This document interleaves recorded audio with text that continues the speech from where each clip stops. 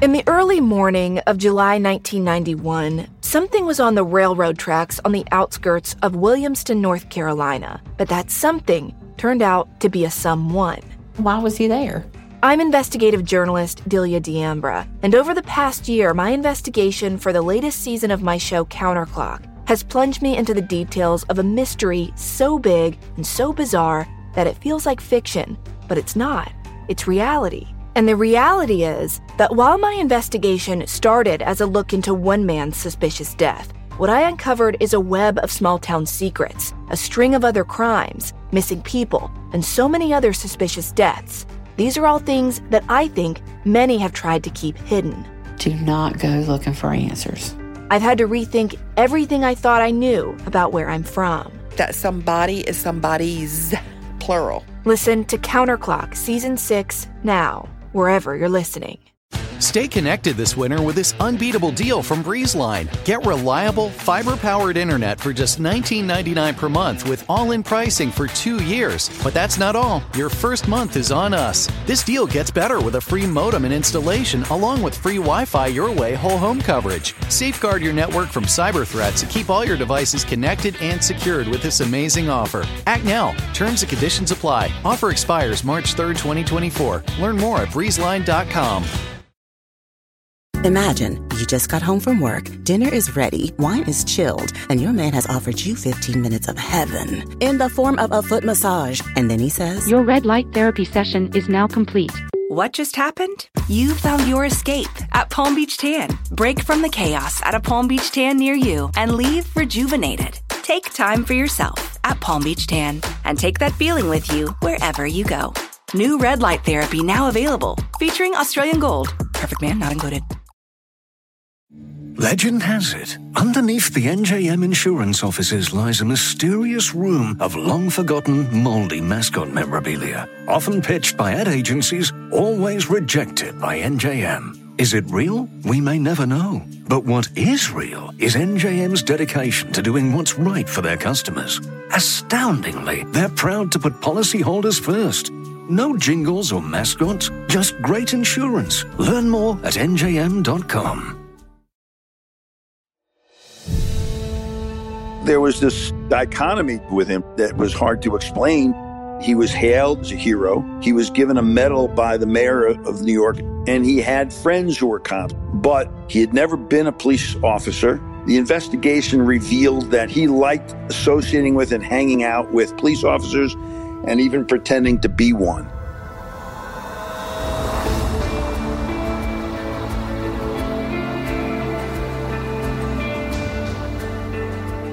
I'm Scott Weinberger, investigative journalist and former deputy sheriff. I'm Anna-Sigga Nicolazzi, former New York City homicide prosecutor and host of Investigation Discovery's True Conviction. And this is Anatomy of Murder.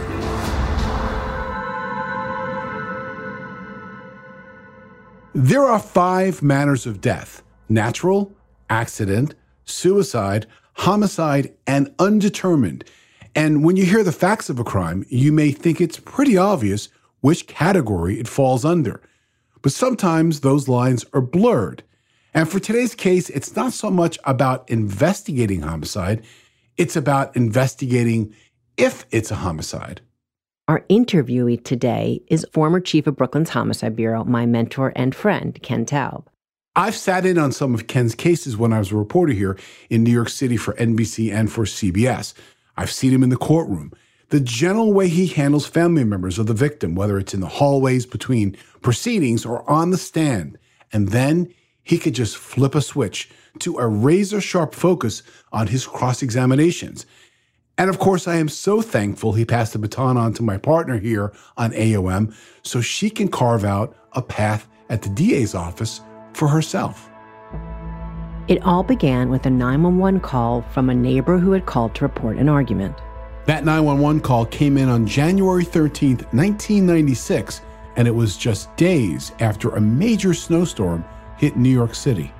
He was an older gentleman, a widower, who lived alone in his house, and he called 911 in response to the arguing he heard going on between what he described as a man and a woman. He said to the 911 operator, again, before any shot went off, that he thought the female was going to, I think his words were, do something to herself, clearly implying that he thought she was going to kill herself.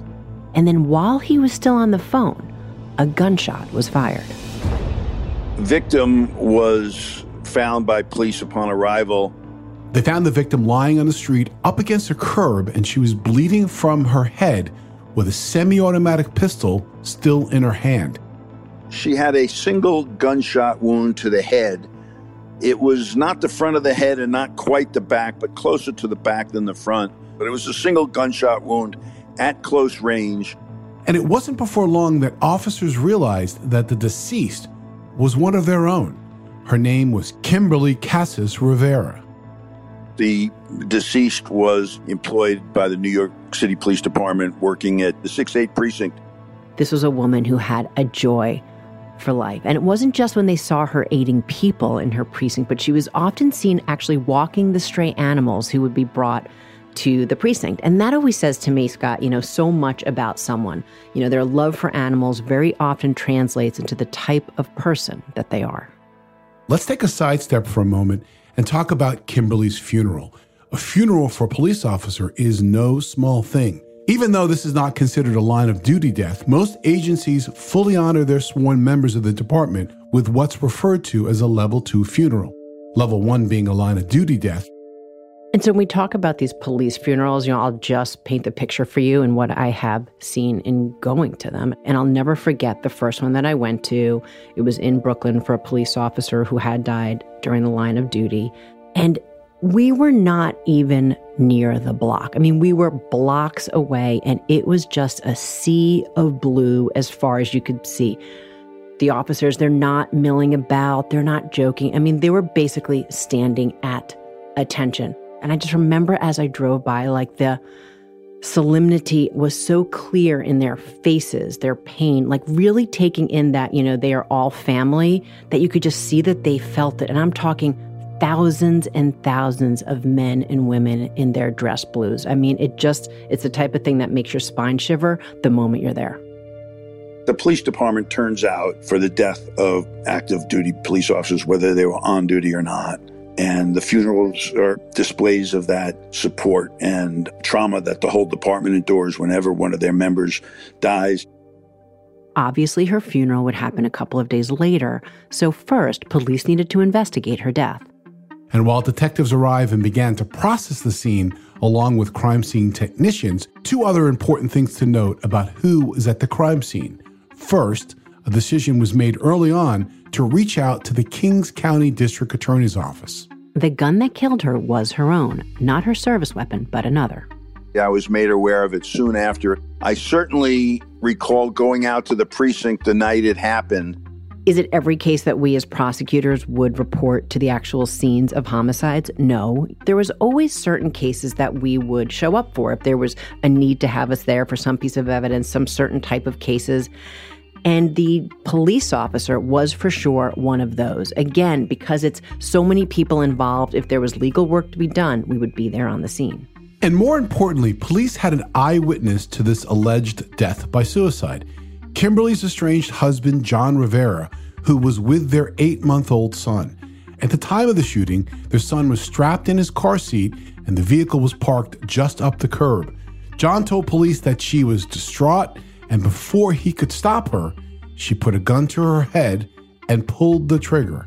A couple things about this gun. The gun was found in Kimberly's hand, and the gun was registered to Kim also. Her estranged husband, John Rivera, was at the scene and described to the police how he had been there to drop off their 8-month-old boy in common, and how Kim had been distraught over their pending divorce. An argument had ensued in which she drew a gun and put it to her head and shot, and that he attempted to stop her from doing that, but was unsuccessful. There's two things we need to look at here. Any factors that would lead to a death by suicide, such things as depression, mental health issues, stressors, any prior potential suicidal thoughts. But you also have to look at the other person in the room, the only witness, Kimberly's husband, John. every officer is entitled to own whatever weapons additionally they see fit to own, with the one proviso that they must inform the New York City Police Department what they own. And the gun that was found in Kimberly Cassis's hand that night was in fact on her card. In fact, her fingers were still strapped around the handle. And let's make a note of that because it will become important later on. So, Scott, obviously just on its face of what we've talked about so far, it certainly on its face would point to, hey, is this death by suicide? It seems like it could be a straightforward death by suicide, but so many steps are left to make a real determination. Interviews, witnesses besides the husband if they exist, victimology, forensics, autopsy. Some witnesses interviewed during a canvass described some sort of verbal argument going on before the shot got fired. And obviously we need to touch upon the marriage. Kimberly and John met as members of a motorcycle group. They went on a trip to South Carolina with the group. And somehow, to the surprise of her mom and sister, had married John Rivera on that trip. And it was not something that they had any inkling of whatsoever beforehand.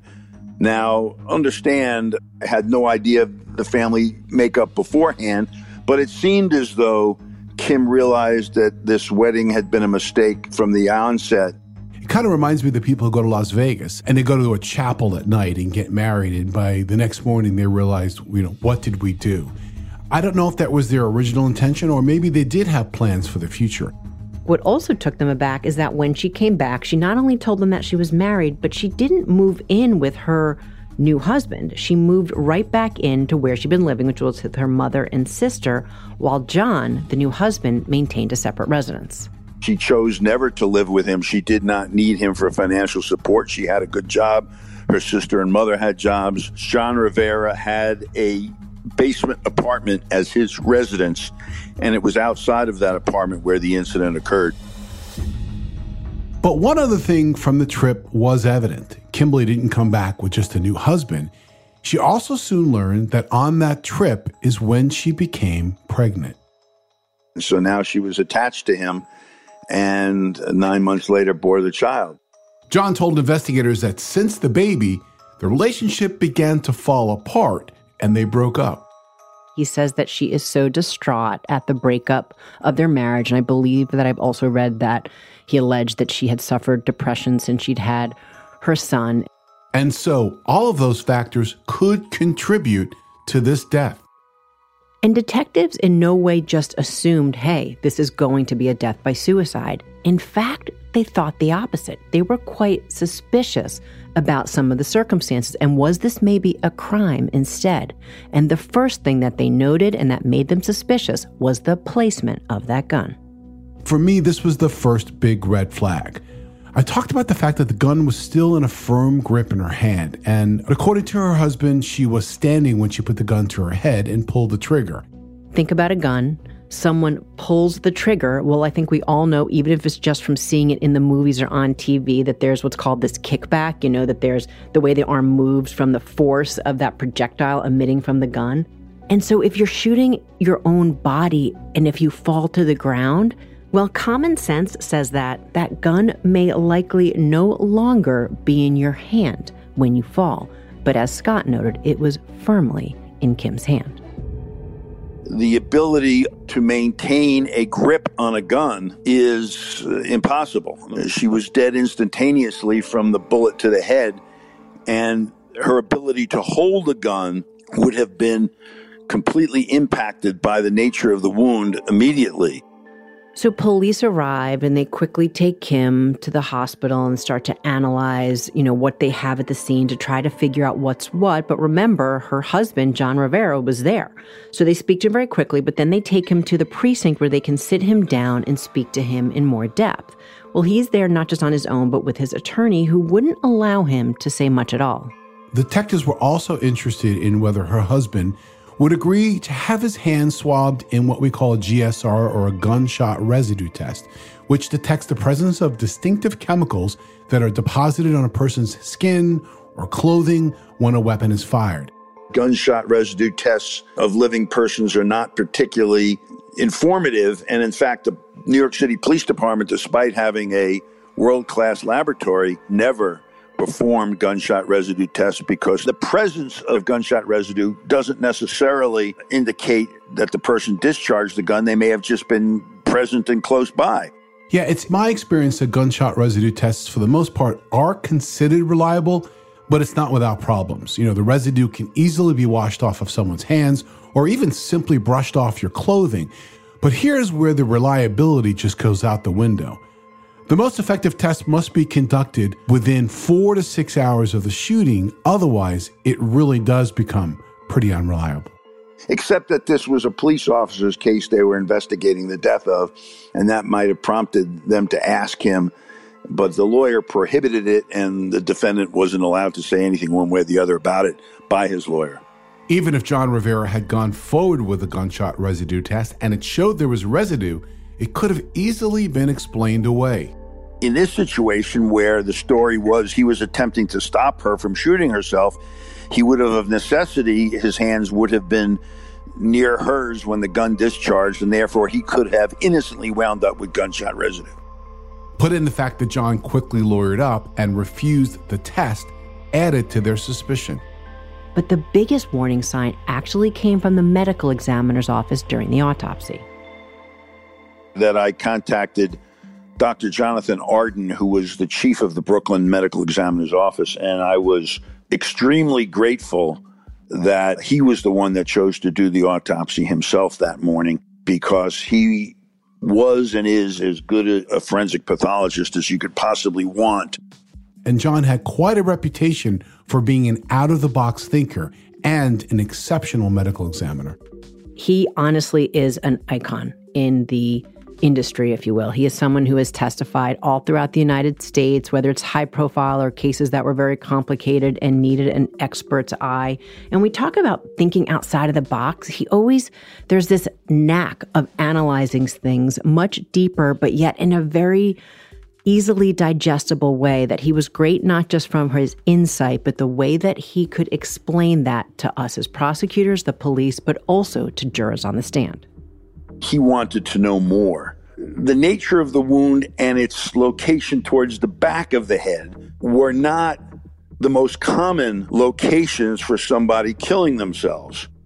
Normally, in self-inflicted gunshot wounds, the persons either place the weapon in their mouth or place the barrel up against their own temple. And this was neither of those two. And again, a lot of this comes down to common sense, at least to make police question you. Even now, as you're listening, picture this. If someone had a gun in their own hand, and this is an easy thing to see for yourselves, and they were to take it and place it behind their own head, it's clear to see what an unnatural position that is, when you'd have to perhaps take the safety off, but definitely be able to exert enough force to pull the trigger. It's just an awkward position, so that is why it is rarely found in self-inflicted wounds. So it was not completely inconsistent with suicide, to say the least. He was not ruling it out. He said it was certainly in a small minority of gunshot wounds that turned out to be suicidal. And the shape of the wound is what gave investigators a particular interest in this case.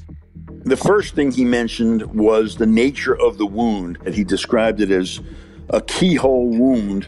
In other words, round with a small slat at the bottom, almost like a key, which is not normally consistent in a wound being self-inflicted. The second thing, and the most prominent thing that he discovered upon autopsy, we've mentioned gunshot residue, and we've talked about how we don't do the test for that. But in Kim Rivera Casas's case, there was a distinct gunshot residue on her right thumb, around the knuckle of that thumb, and it was black in color. It was very obvious that there had been a substantial discharge from a weapon, and in fact, ultimately it came back as consistent with gunshot residue. They just couldn't understand why what appeared to be gunpowder had caked up by her thumb. And so here's where prosecutor is working hand in hand with investigators and even the medical examiner as they try to together figure out what's what. It was my idea that we test fire the gun multiple times using exactly the same brand and type of ammunition as was found in the gun. Ken actually recommended that they do white glove testing, and that's exactly what it sounds like. The operator who's doing the test put on a white glove, a cotton glove that absorbs gunshot residue, to put it on the hand of the operator while he fired it, so that we could see, in fact, in multiple firings, whether the soot would wind up in the place where it wound up on Kim's thumb. In none of the 20 shots was there any noticeable gunshot residue. In a lab, forensic technicians were able to determine that a black smudge was not caused by gunfire. And so when the medical examiner put all the pieces together, along with the autopsy, the examination that he conducted, a new report came back, and the report now listed that was not Kim that ended her own life. This, in fact, was murder and not death by suicide.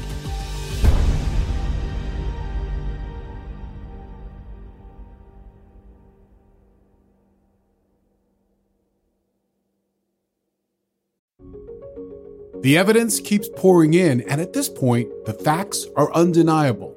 It's an open and shut case. Monopoly Go is the most fun you can have in a mobile game. Everyone is still talking about Monopoly Go for a good reason. It's an absolute hit. Millions of people pass Go every day because this game is always bringing something new to the table, like countless crazy tournaments you can join with friends as partners or teams, or timed events offering bonuses like massive multipliers or rent frenzies to help you get huge rewards. And there's so many rewards to discover. Rare stickers you can trade with friends to complete albums, delightful emojis to taunt people with when you raid their riches, unique playing pieces, and so much more. The verdict is in. With Monopoly Go, there's something new to discover every time you play. So don't miss out. Go download it now free on the App Store and Google Play. I've always said that information is powerful, so I've got a question for you. Have you ever had the feeling that someone wasn't being fully truthful with you when you needed to do a gut check because you're pretty sure something wasn't adding up about someone's past? Well, you should turn to TruthFinder. Whether it is a neighbor or a random phone number that keeps calling you, TruthFinder has you covered. You can search for people by their phone number, address, name, email, and more. TruthFinder can be especially helpful for running confidential background checks on anyone you're planning to meet from online dating apps. If you're on a dating app, you need to be on TruthFinder as well. TruthFinder helps you identify potential threats so you can avoid them and protect yourself. I found the website at truthfinder.com easy to navigate with lots of smart tools and shortcuts. Critical information could be just a few clicks away. Go to truthfinder.com/anatomy for a special Anatomy of Murder offer. That's truthfinder.com/ANATOMY to access your special offer today.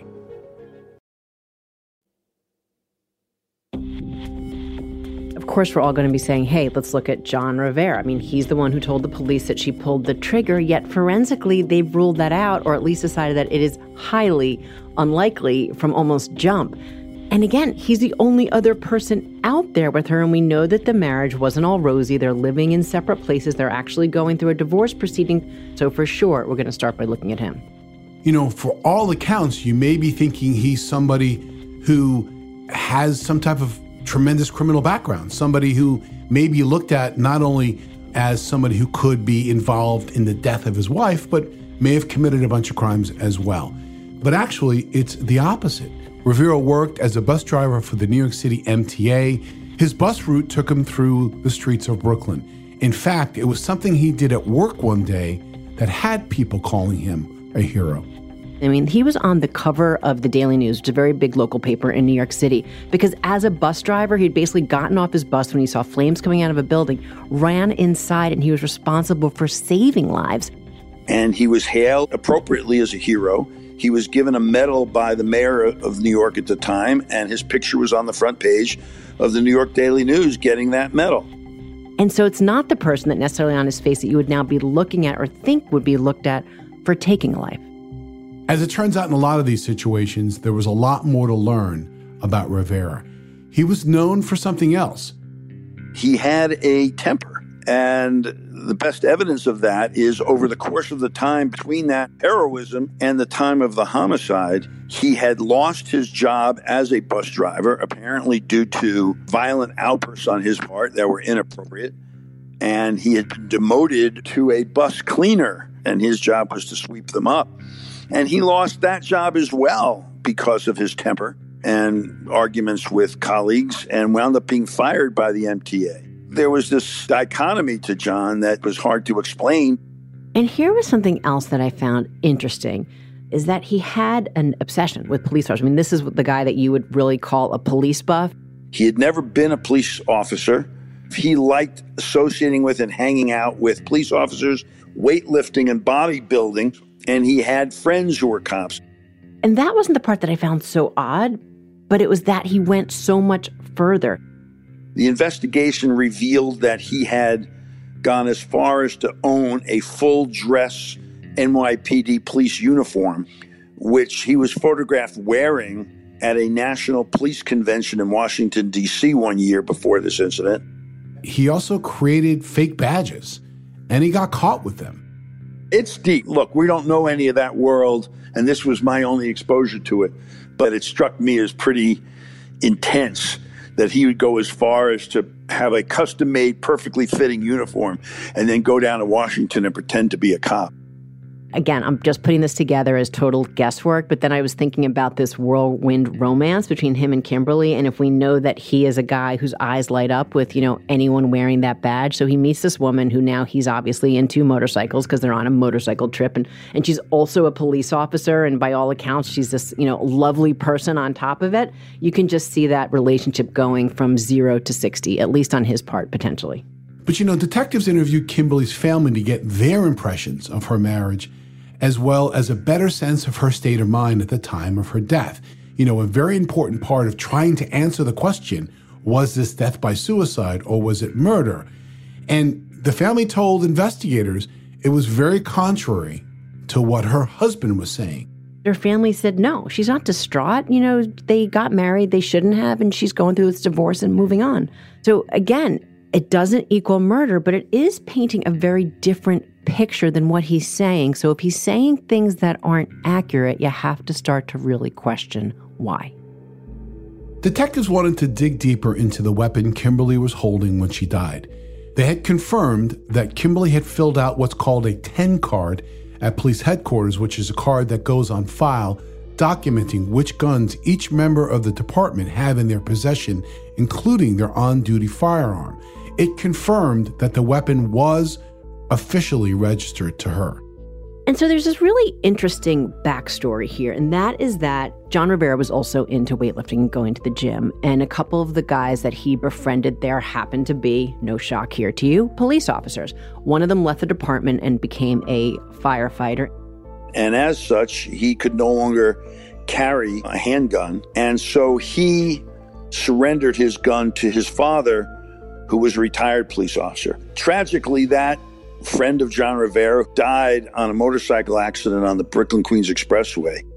And John Rivera then apparently at some point went and asked for that gun, to which the retired officer is like, hey, I can't give this to you. You don't have the permit to have this firearm, and that's illegal. John initiated another conversation with this officer and told him that he was now married to an active New York City Police Department employee, and could he give that gun to her, to his wife, John's wife, Kimberly. And the officer said he chose to do that, and that they actually met at City Hall. He transferred the gun to Kim, and Kim subsequently recorded it on her 10 card.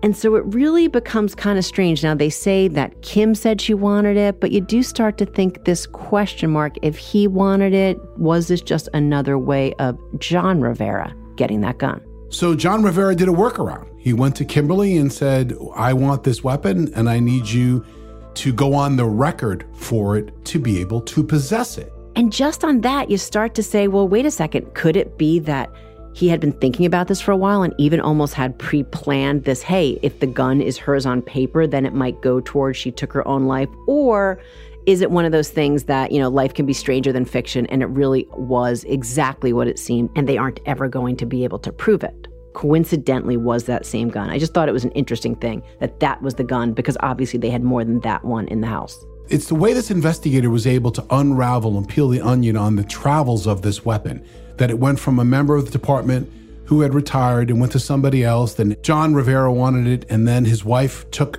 custody of it because that was the only way to get it done.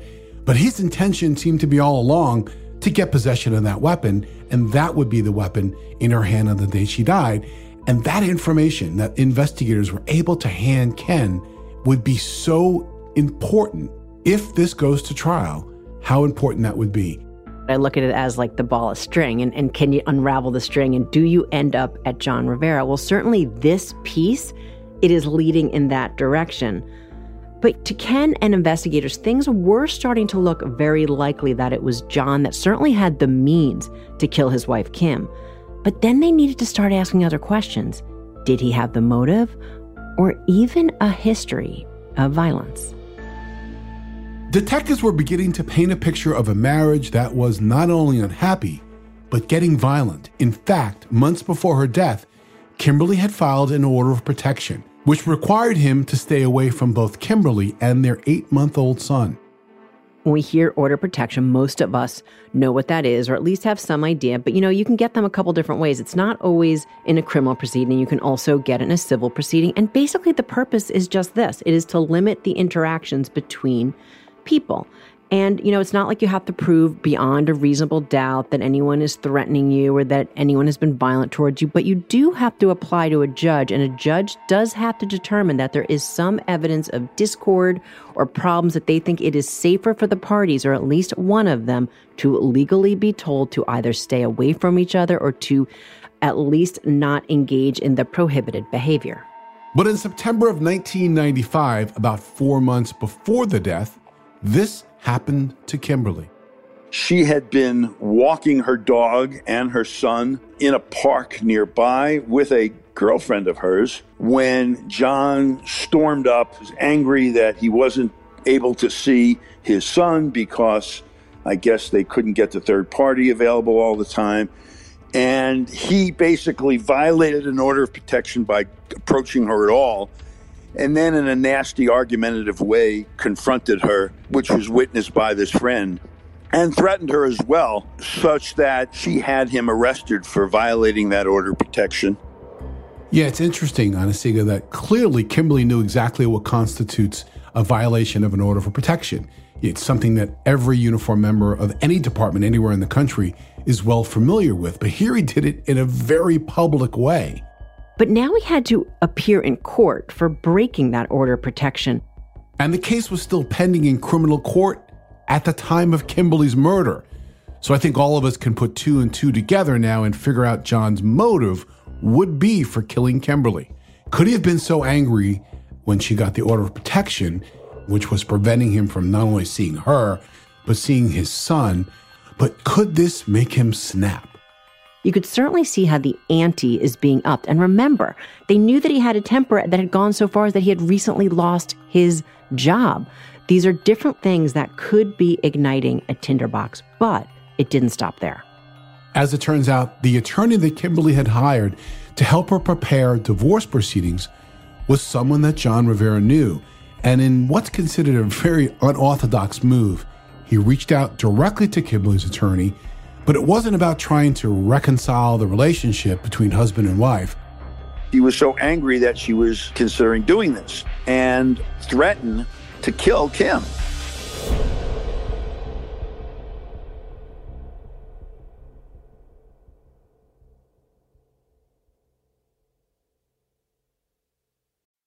Ready for an amazing deal?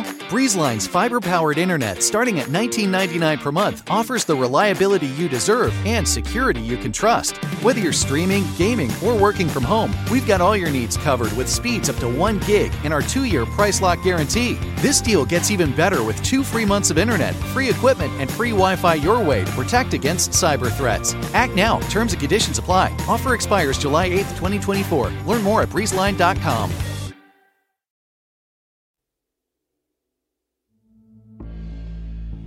And his threats didn't just stop to Kim herself and her lawyer. In addition, there was a conversation he had with a fellow worker that he was angry at his wife and that he wished she were dead. It wasn't taken seriously, as one can easily understand. People make threats all the time that they never follow through on. Investigators had enough information to execute a search warrant for John Rivera's apartment. They were looking for hard evidence, enough so they can get an arrest warrant for the man that they believed was responsible for Kimberly's murder.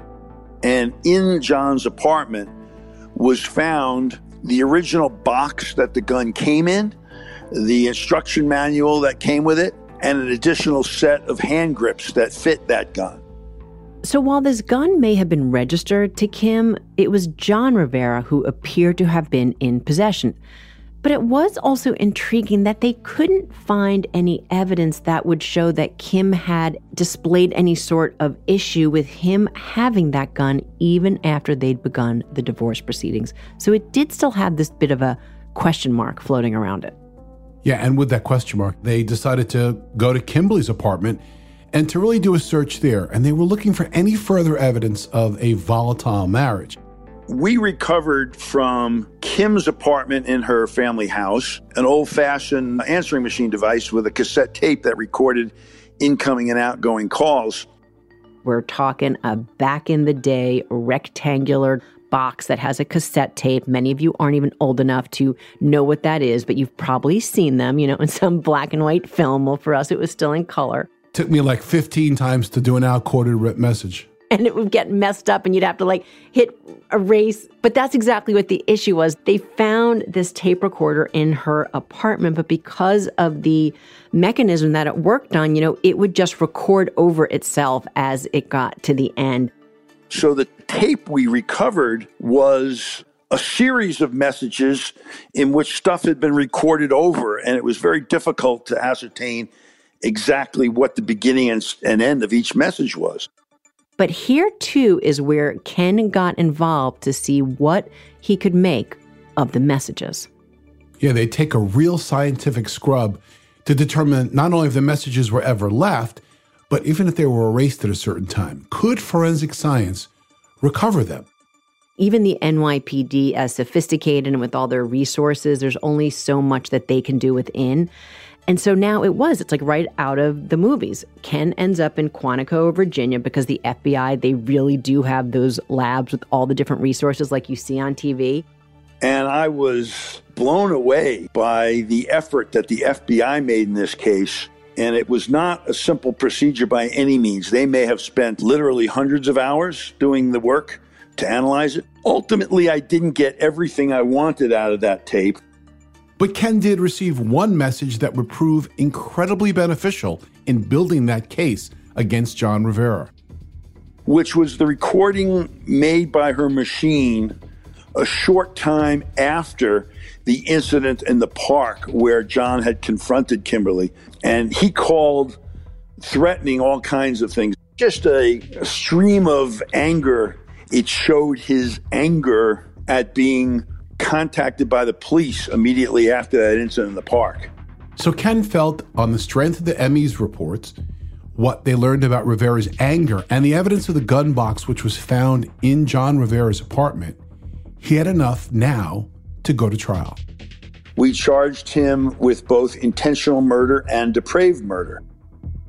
And I don't want to get too deep into the legal weeds, or all of you will just honestly probably turn this off and so be so bored by my explanation. Including me. Including you. I end up doing the rest of this podcast by myself, and I won't do that to the rest of you all. So basically it's this, intentional murder, you all know what it is. The intent to take someone's life. And that can be formed at the moment you, in this case, pull the trigger of the gun, that you want that person to die. And when they die, you have achieved your goal.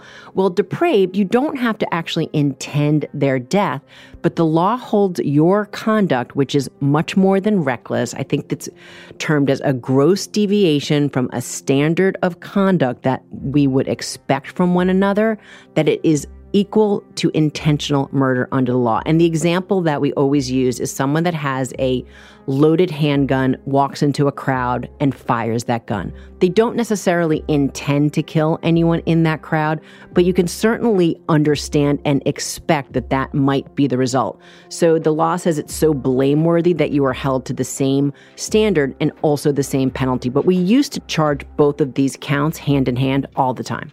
The reason we did so is that we didn't, as a practical matter, care which count the jury found him guilty of, because they were equally punishable, and it didn't matter to us. And whichever made it easier for the jury to understand and convict is what we went along with.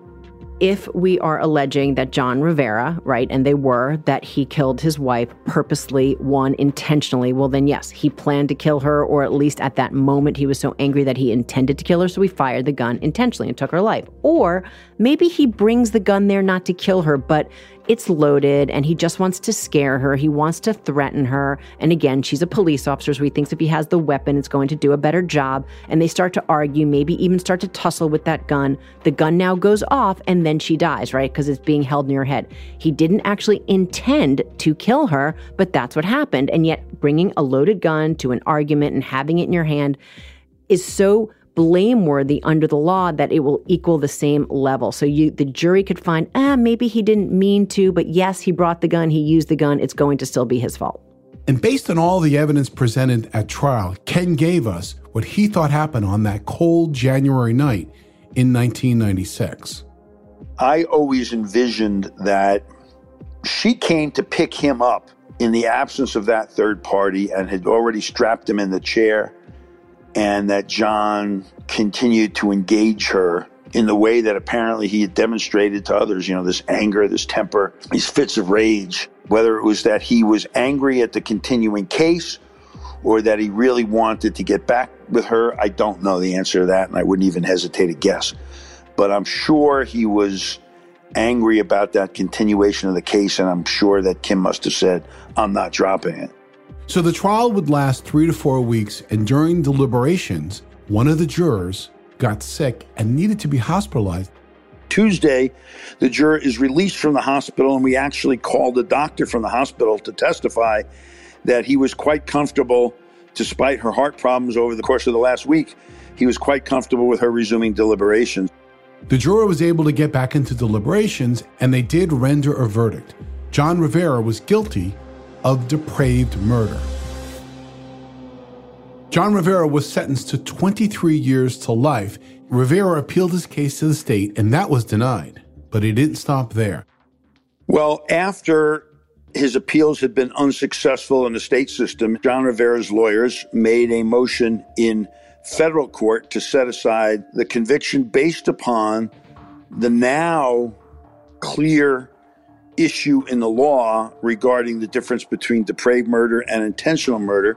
And they argued that if he was guilty of any murder at all, he was guilty of intentional murder, and therefore the depraved murder could not stand.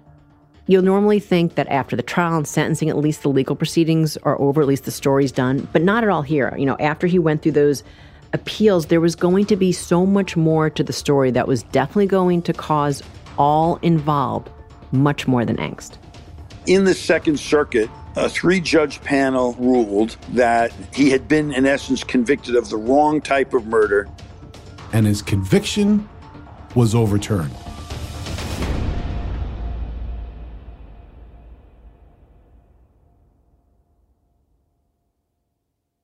We're heading into spring, and warmer temps often mean more travel on the horizon.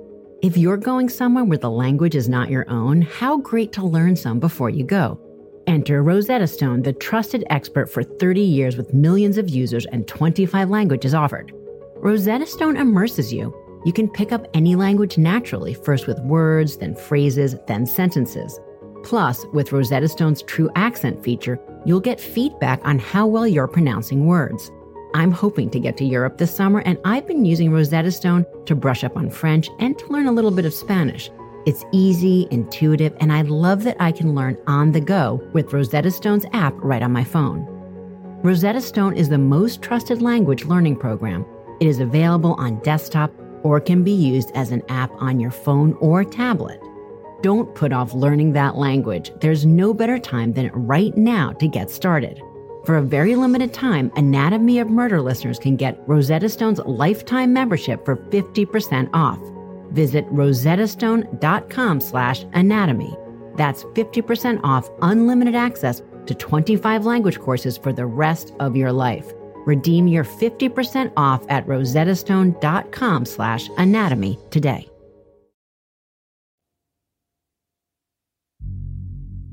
In this huge surprise to all, John Rivera's conviction had been overturned now at the federal level.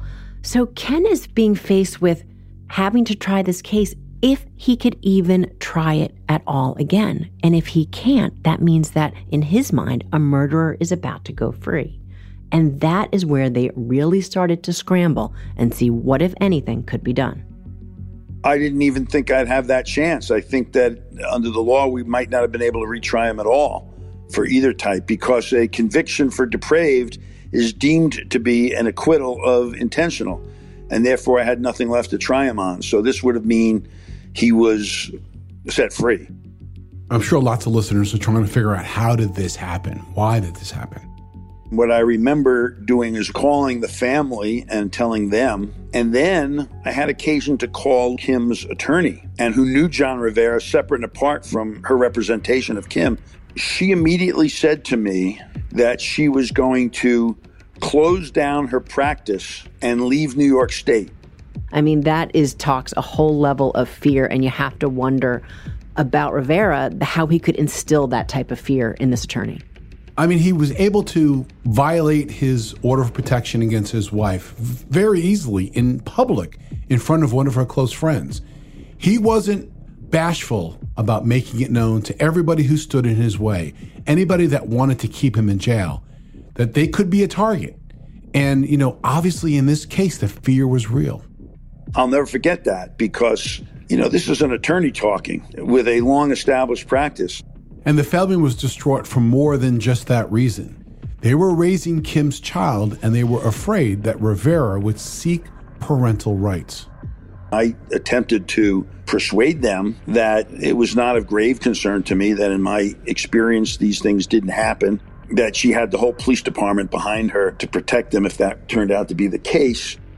Ken is obviously upset and figuring out what, if anything, can be done because, again, I don't want to get into legal minutia, but there was a chance they couldn't even try the case again because basically the intentional murder would be deemed an acquittal. So while they're trying to figure out what they can do, he actually goes to our then head of the Appeals Bureau, a man by the name of Lenny Joplo, and I can tell you that he is one of the smartest human beings that I have ever met before, and he's just amazing on the law to see what, if anything, he could help figure out in this case. Just think about how rare this move is, trying to reverse a reversal.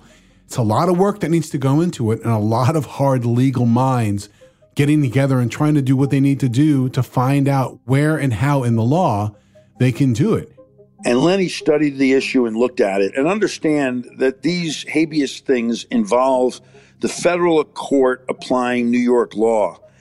And when they do so, they look back at all the decisions, including all the decisions that came after this case, in which New York courts had dramatically restricted the use of depraved murder. And so the federal court is looking at this, and Lenny decided on his own that he was going to write a brief asking the same three judges who had decided to overturn Rivera's conviction to reconsider their decision in light of arguments that he wanted to make now. But then the news that Ken, Kim's lawyer, and her family were hoping for, it happened. It actually happened. Lenny called me with the great news that they had reversed themselves and issued a new decision upholding the conviction. The reversal of the reversal? I mean, what a big day for the prosecution and certainly for Kim's family. But that didn't end Ken's concerns. I mean, he still believed that Rivera was dangerous and still had not taken responsibility for the crime. So Ken wanted to take extra steps to write the parole board on behalf of Kimberly's family to keep him in jail for years.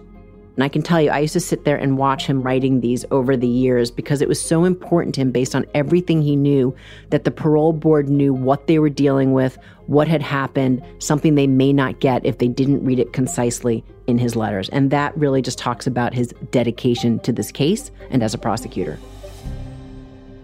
By all accounts, Kimberly loved her life, loved her child, and was on a brand new journey to find love once again, cut short by a bullet and a failed attempt to blame the true victim. When she was killed, it wasn't because of her badge. Kim was a young woman, a wife, a mother. And I really think it adds insult to injury that when he took her life by his hands, that Rivera also wanted their young son to believe that his mother took her own life. But then if we flip to the other side, the brighter side that I see in all this, it goes to Kim's family. Kim's sister had to reel not only from the loss of her sister, but that her life was effectively turned completely upside down. She ended up raising Kim's son, who had and has significant disabilities. And look at how this woman's life completely changed. I always viewed her sister Stephanie as a victim here and basically forfeited her entire life, her work, her social life, her potential for marriage, to become the parent of the son, and never has spoken a word and will need care his entire life. But she, Kim's sister, always made it clear to Ken, no. All that piece is a blessing. That is the gift in all of this, that her son now lives with me. And that really talks about the other side, the best that humanity can bring and show. And I think that that will be Kim's legacy in her sister, and hopefully that bright path for her son.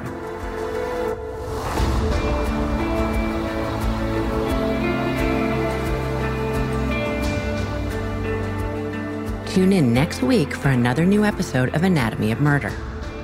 Anatomy of Murder is an AudioChuck original, produced and created by Weinberger Media and Frasetti Media.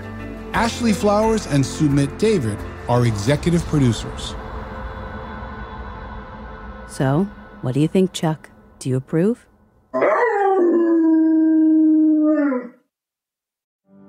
Do you know someone struggling to figure out their mental health benefits?